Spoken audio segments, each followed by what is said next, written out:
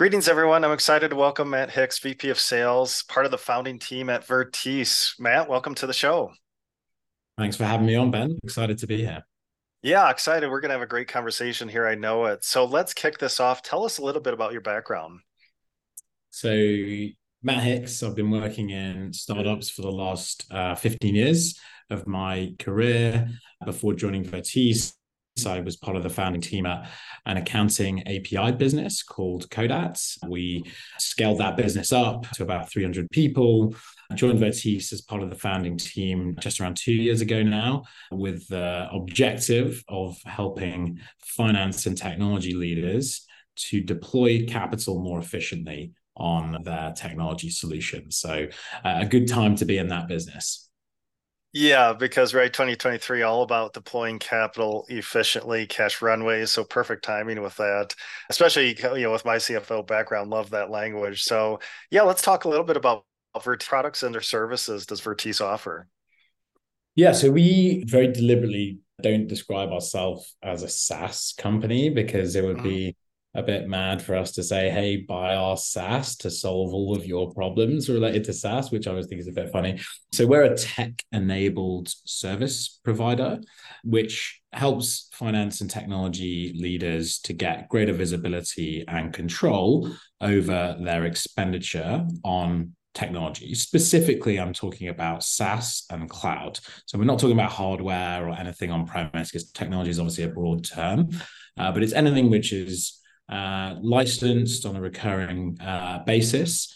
And yeah, and everyone kind of knows the problems associated with some of those things. It's hard to know what a fair price should be. It's hard to get visibility into what is driving the cost. I think specifically for cloud, it's very difficult because they've got an incredible way of billing their customers where they're billed in arrears, basically. And as a result, they've kind of cut out the traditional finance and procurement governance process. Effectively, if you have the ability to spin up a new service as a developer within the cloud, you can incur spend. And as a result, it's a whole new paradigm. You probably come across it called FinOps, which is kind of enabling finance and technology to collaborate more closely to ensure that they understand what's driving the cost and probably most importantly the unit economics and the business outcomes that spend is leading to. And Vertice's latest product, which is we're calling it CCO or cloud cost optimization, aims to do exactly that and to enable those folks who are maybe sitting in a finance function today, maybe they're in FP&A, but they're looking at the cloud's costs, sorry, the company's costs, and obviously headcount is a huge one, but for many tech companies they've already cut that to the bone. And the next category of spend, which is still growing, because if your company's still growing, generally your cloud costs are still going to be growing, and it's a spend category that's top of mind for any of the CFOs that we're speaking to. It's getting that cloud spend under control, making sure the company has visibility and they understand what's driving the cost, and it's no longer just left in a black box where only the DevOps guys get to understand what's going on, right? Yeah, no, it makes a ton of sense. And I like, it is a weird concept of SaaS trying to solve SaaS, so the tech-enabled services. And would you say, and now, for CFOs, especially me, cloud spend is such a black box, where Mm-hmm. you have to rely on your dev team or your DevOps team or someone in IT to tell me like, yeah, we are spending efficiently or not efficiently. And it's hard to know that. So I think obviously that's a big area for CFOs to focus on. And this category of product, so are you focused on technology spend, procurement in organizations plus cloud, any other expenses, or is it mainly tech focus spend within companies? Yeah, exactly. It's the two main categories we focus on is cloud and SaaS. Often there's if you ask someone what you're spending on SaaS, cloud will be bundled in there. So like there's no clearly defined kind of definition of this stuff, but it's cloud infrastructure. So we're mostly talking about AWS, GCP, and Azure. There's a few others.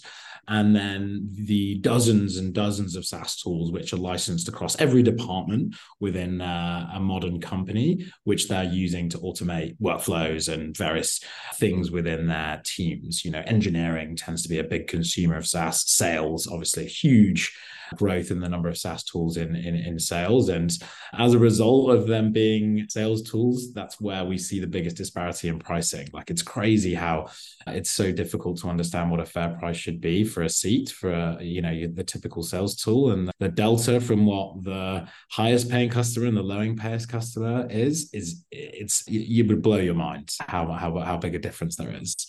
I'm sure. And, I've run an annual tech stack report for the last 4 years. My fifth one is coming up here soon. And because just get those questions from founders all the time, what tech should I use? What's in use? Who are and it varies by industry, right? SaaS, say accounting software, very different from say manufacturing. So, Mhm. really interesting to see where this space is going. So do you think where how do you think this is going to, where do you see this trending? I mean, do you think this is going to make, like the stock market, efficiency in data or efficiency and all that information that we have the best information available to make, judgment calls on the prices of stocks. And, do you think you see that same thing happening with cloud, with software Yeah. spend? Yeah, 100%. So I think Amazon came to market with AWS in 2006, 2007, maybe. So it's still a young market, but it's a market that's maturing. And due to the change in macroeconomic conditions, capital just got more expensive. There's a increased scrutiny on the cost base. And we all know, what happened over the last couple of years with regards to folks losing their jobs. I think, across a couple of thousand tech companies, there was almost 400,000 people who lost their jobs in the tech sector, which was very, very sad to see. But now the number one thing that's top of mind for CFOs now is how do they get their cloud and their SaaS spend under control. And I think if you look at any market, when it reaches maturity, intermediaries typically step into the market in order to ensure it functions efficiently. Like if you look at the financial services markets or the automobile market, there's intermediaries, there's brokers, there's market makers, there's dealers, and those folks are there to ensure that the transaction is efficient and the buyer and the seller are getting a fair exchange of value. And I think the SaaS industry and the cloud industry has done a great job of selling direct and through resellers who are intermediaries, sort of, but resellers' incentive is aligned with the seller, not with the buyer. And I guess where Vertex is trying to do things a bit differently from the traditional cloud or SaaS intermediary is we do not have any commercial relationship with the vendor whatsoever. Our commercial relationship is with the buyer. And our job is to make sure the buyer is deploying their capital as efficiently as possible on cloud, and they're buying the right tools at a fair price every time. And I think that's going to be very important for companies who, if they want to remain competitive in an environment where it's going to be harder to raise capital. And I think it's just a natural time for the SaaS and the cloud industry to mature in lieu of any sort of formal regulations. I mean, there's some regulation around anti-competitive behavior, which we start to see creeping in with Microsoft being forced to unbundle teams over here in Europe. And I think we're going to see more of that, where you have this kind of opaque bundling of ELAs, which is obviously designed to, get the customer signed up. And so you can hike the prices once you've got them locked in. I think some of those kind of practices are maybe going to be looked at more closely by the regulator. But I think intermediaries like Vertex, who are trying to ensure that this market scales more efficiently without this huge abundance of VC capital that has existed, which has led to a lack of discretion, a lack of scrutiny on this spend. I think these services are going to be here to stay, and there's huge amounts of VC money going into our category because people are just realizing the scale of the opportunity here. Yeah, it's a really interesting hot category, and I consider kind of relatively new. So it'll be interesting to see where it goes. And so you were with Vertex early on. When was Vertex founded? Yeah, so Matisse was founded a couple of years ago now. One of the big pull factors for me coming to this business was the pedigree of the founders. So the original founders are Roy and Eldar Tuvi, they're brothers, as you can probably guess. And they've been running and scaling SaaS businesses successfully for 20 years. So they've been around in the dot-com era, weathered the storm there with their first company, which was a company called ScanSafe. They ended up selling that company to Cisco. I think it was 2010. And then they built another cybersecurity SaaS business called Wandera. And they sold Wandera to Jamf a couple of years ago now, just before they founded Tease for 400 million. So these are a very rare breed of founders who have built and exited two businesses, tremendous exits of two businesses. And that was, the key reason for me coming to join, because I, previously worked at some very technical companies for some very talented developers, but wanted to come and learn and be surround myself with some guys who had kind of been there and done that. And, so far that decision has been the right one, because we've, the product market fit was, instant. The timing, which I think is so often overlooked by founders and investors, like you've got to be in the right place at the right time. Trying to sell this product a couple of years ago, people were like, I don't care. We've got 50 million in VC. We don't, we need software to help us automate. And it was almost like the attitude when the market was in growth mode was like, what's the cost of slowing down? I need these tools now. I need to implement them so I can go faster than my competition. Whereas the market is no longer in growth mode for most people. Maybe if you're in AI, it still is. The market is in efficiency mode, and it's all about reaching profitability and generating free cash flow. And I think as a result, that's created a huge tailwind for me and my team in the commercial function, because they already have a project to work out how they're going to reduce expenditure in this area. But it's difficult because a lot of the time you don't have visibility. You've bought all these licenses and you've bought, enterprise discount plans from AWS, but it's hard to get visibility. You have dependency on people who may no longer be with the business. And I think there's increasing demand for having somebody, a third party, who's contracted to provide this stuff to you, who isn't an employee, who's a partner that you're paying to provide you with that visibility, to provide you with recommendations, and to help you to ensure that every dollar is being deployed efficiently. Yeah, makes a ton of sense. And where are you guys located? Do you have a physical location? Yeah, so we're HQ'd in London, as some of your listeners may have detected in my accent, but we're a very global organization. We've got people on the West Coast, in Seattle and San Francisco. We've got a big team in New York. We've got folks in Australia. We've got a very fast-growing Spanish team, a French team, a German team. So we've been very fortunate because the founders' track records meant that we were able to raise capital in a market that was kind of on the way down. I think at the top we'd reached the top maybe of the craziness sort of during the pandemic, and the market was starting to come down, but they were able to raise a significant amount of funding pre-revenue, which is very unusual in Europe. I know it's a little bit more common in Silicon Valley, but it's very unusual to see a company raising the quantum of capital we raised pre-revenue. So it was a $26 million kind of pre-seed, if you like. And that has enabled us to capitalize on the timing, which I mentioned earlier, which is like people are looking at these kind of projects now and they're picking partners now, or they're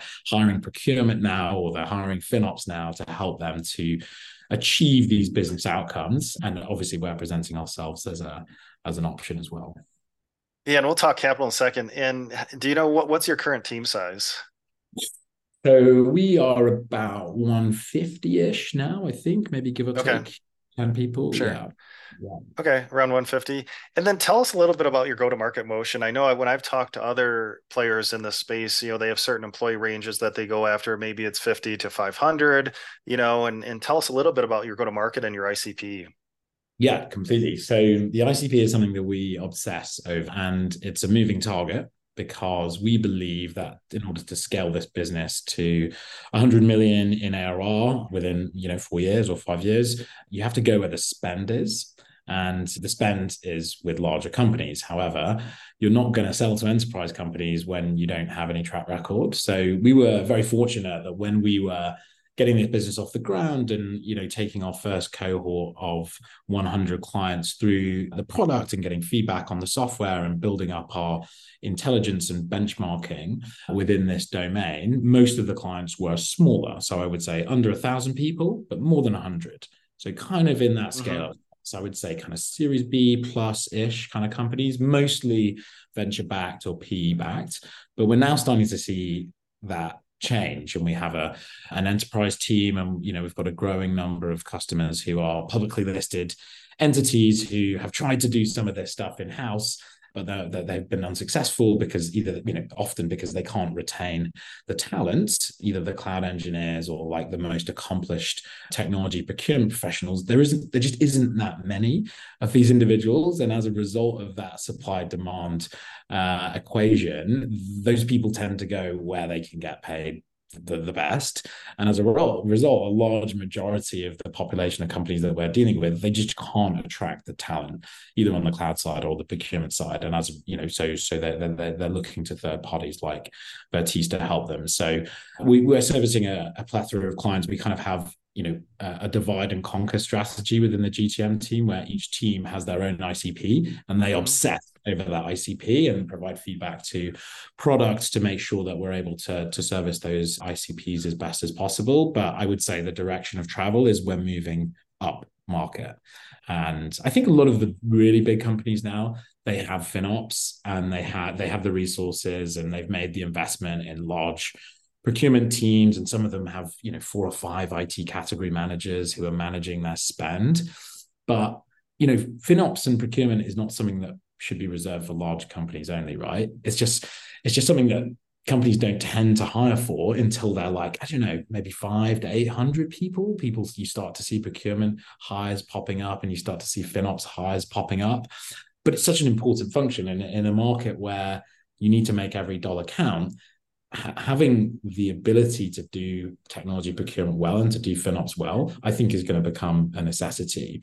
So we're putting our sales team through FinOps practitioner training courses so that they can be well versed when they're speaking to C-level executives about how we can help them solve this problem, which it can't be solved by traditional approach because of the problem I described earlier. These technology companies have got so good at billing people and charging people and getting them to buy new seats and modules and overages that it's impossible to take a traditional approach here. So going after, say, companies from 100 employees to maybe publicly listed, is it different? Is it outbound motion, inbound motion? Is this mainly outbound motion to reach, those decision makers in those companies? Yeah. So inbound is growing. We all, when this time last year, I think inbound was less than 10%. I would say it's closer to 30% now, and that's we're building our brand, and we have a very strong content marketing strategy. In fact, I would point your listeners to a piece of research we published recently, which was we interviewed finance and technology leaders at 600 leading scale-up companies to get their perspective on some of the topics that we've been discussing so far. And there's an interesting difference in how CFOs and CTOs are thinking about these things. So happy to drop you a link after the call. But it's I think in terms of the size of companies we work with, that's changing all the time, because as we build confidence and we build product capability, the service obtainable market increases because the size and maturity of the companies that we can work with is growing all the time. And ultimately, the way our fee structure works is it's based on how much spend they're putting through our platform, right? So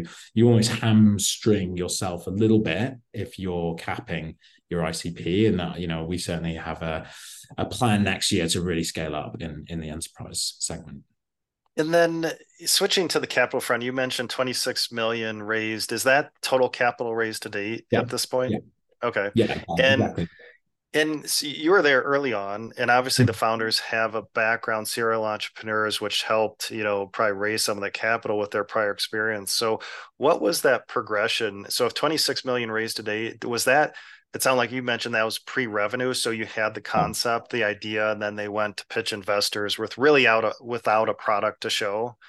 Yeah, I mean, when I joined, they already had, an MVP, and they had a team of developers who were working on that MVP. There's no point in hiring commercial folks if there's nothing to go to the market with. So I think the sequencing they got right. But yeah, I mean the fundraise was off the back of the founders' reputation and track record of building and scaling businesses successfully. So, and I think we're ahead of budget. We're like meeting all of our targets. Like I said, I think the timing of this proposition is really great, and it's top of mind for a lot of folks. So we're generating cash and we're generating more revenue than we expected to. But I think we have plans to grow significantly in 2024. So it's an exciting time to be at Vertice. Yeah, it's really interesting, especially, yeah, I love this category. So as a couple more questions before we wrap up, and do you have, this could be overall for the company or just for your team, what's a favorite number or metric that you're currently focused on? Metrics that we focus on. So like the number one metric, I think, which gives me confidence in what is going to happen over the next 3 to 6 months is a pipe gen metric it's called SAO. It's often referred to as SQL or MQL, which is basically how many qualified leads are going through the top of the funnel. And the reason why I obsess about this metric is like if you don't know how if you don't know what's going at the top of the funnel, then if you can control that and get that predictable, the rest of the stuff is tweaking conversions and working how to win against the competition and making sure you're presenting proposals which are appealing to customers. I feel like all of that is solvable. But if you don't have the SAO going in the top, then it's very difficult to scale a business, right? So it's a very simple concept, but I think so often overlooked by founders and commercial leaders. Like, work out how to get predictable pipe. And the metric that we care about most of Vertice is that one still to this day, 2 years in. And yeah, just making sure after that, it's just a process of continuously iterating and refining your marketing and your sales process to make sure that you're converting those ops, right? Yeah, no, we know every company would love to have that predictable top of the funnel, and of course increasing velocity there. So appreciate that insight. So what's coming up next, Matt, as we wrap up here? Appreciate you sharing your experience and insights. What's next for Tees or maybe this category? Where do you see things going in the next year or two? Yeah, it's been a really interesting watching like what our competitors are up to. And Vertice we were a one product company for a long time. We had a SaaS purchasing product. So you're probably familiar with some of the players in the US. There's Bender and Tropic and a handful of others. So we were very much sort of competing with them. We were kind of the European one, although we've always been in the US as well. But we've gone from a one product company to a two product company now. So we've got SaaS purchasing or SaaS procurement, and now we've got cloud cost optimization. And we have a completely different set of competitors for cloud cost optimization because it's a very specialist area. So there's, a bunch of guys. If you look up, go on G2, there's a whole category with a bunch of different people. But there's no one player in the market that's doing both together. And the reason why it's very powerful to do both together, remembering that our commitment to our customers is we're going to help you to deploy your capital as efficiently as possible. If you understand how people are using their cloud and what commitments they're making to their cloud provider, you can actually procure some of the SaaS tools via the marketplaces and use, credits from those discount plans to license some of the SaaS. So rather than having an underutilized discount plan with your cloud, you can just say, okay, well, you should aim to have like 80% utilization, maybe a bit higher, maybe 90. And then whatever your credits you've got left over, you can just buy some of the SaaS you're buying over here with whatever you're not using. And when you have all of the data in one place, all of the SaaS data, all of the cloud data, we can provide very credible recommendations on how companies can be as close to 100%. In some cases, you don't want to be 100% utilized because you need the elasticity to scale up and down. but certainly more efficient than people are today. And the stats are shocking. A third of SaaS seats are never used. So a third of SaaS is like completely wasted, or shelfware, I think is the terminology people use. And 32% of cloud spend is redundant as well. That's, if you look at the numbers, I mean, the cloud industry is worth 450 billion now, I think. I think SaaS is 300 billion. Astonishing amounts of wastage in this industry, and we feel good about doing our bit to help reduce that. Yeah, I love it. Yeah, that's going to be a big category. It'll be interesting to see how that shifts this industry, or if you have some folks or competitors chasing you guys. So, Matt, really appreciate your time today and sharing your experience. If listeners would like to learn more about Vertice, where should we send them online? So it's www.vertice.one. You can also find not just what we say about ourselves, but you can find us on G2 and other places like that to listen to what our customers are saying about us too. And I'm delighted to say that the feedback from the market has been really great so far. So yeah, that's great. That's exciting. So if you'd like to learn more about Vertice and Matt, check out vertice.one, and of course, check out their new product, Cloud Optimization. So Matt, really appreciate your experience and sharing your time today. awesome. Thanks, Ben. I appreciate you having me on. Thanks.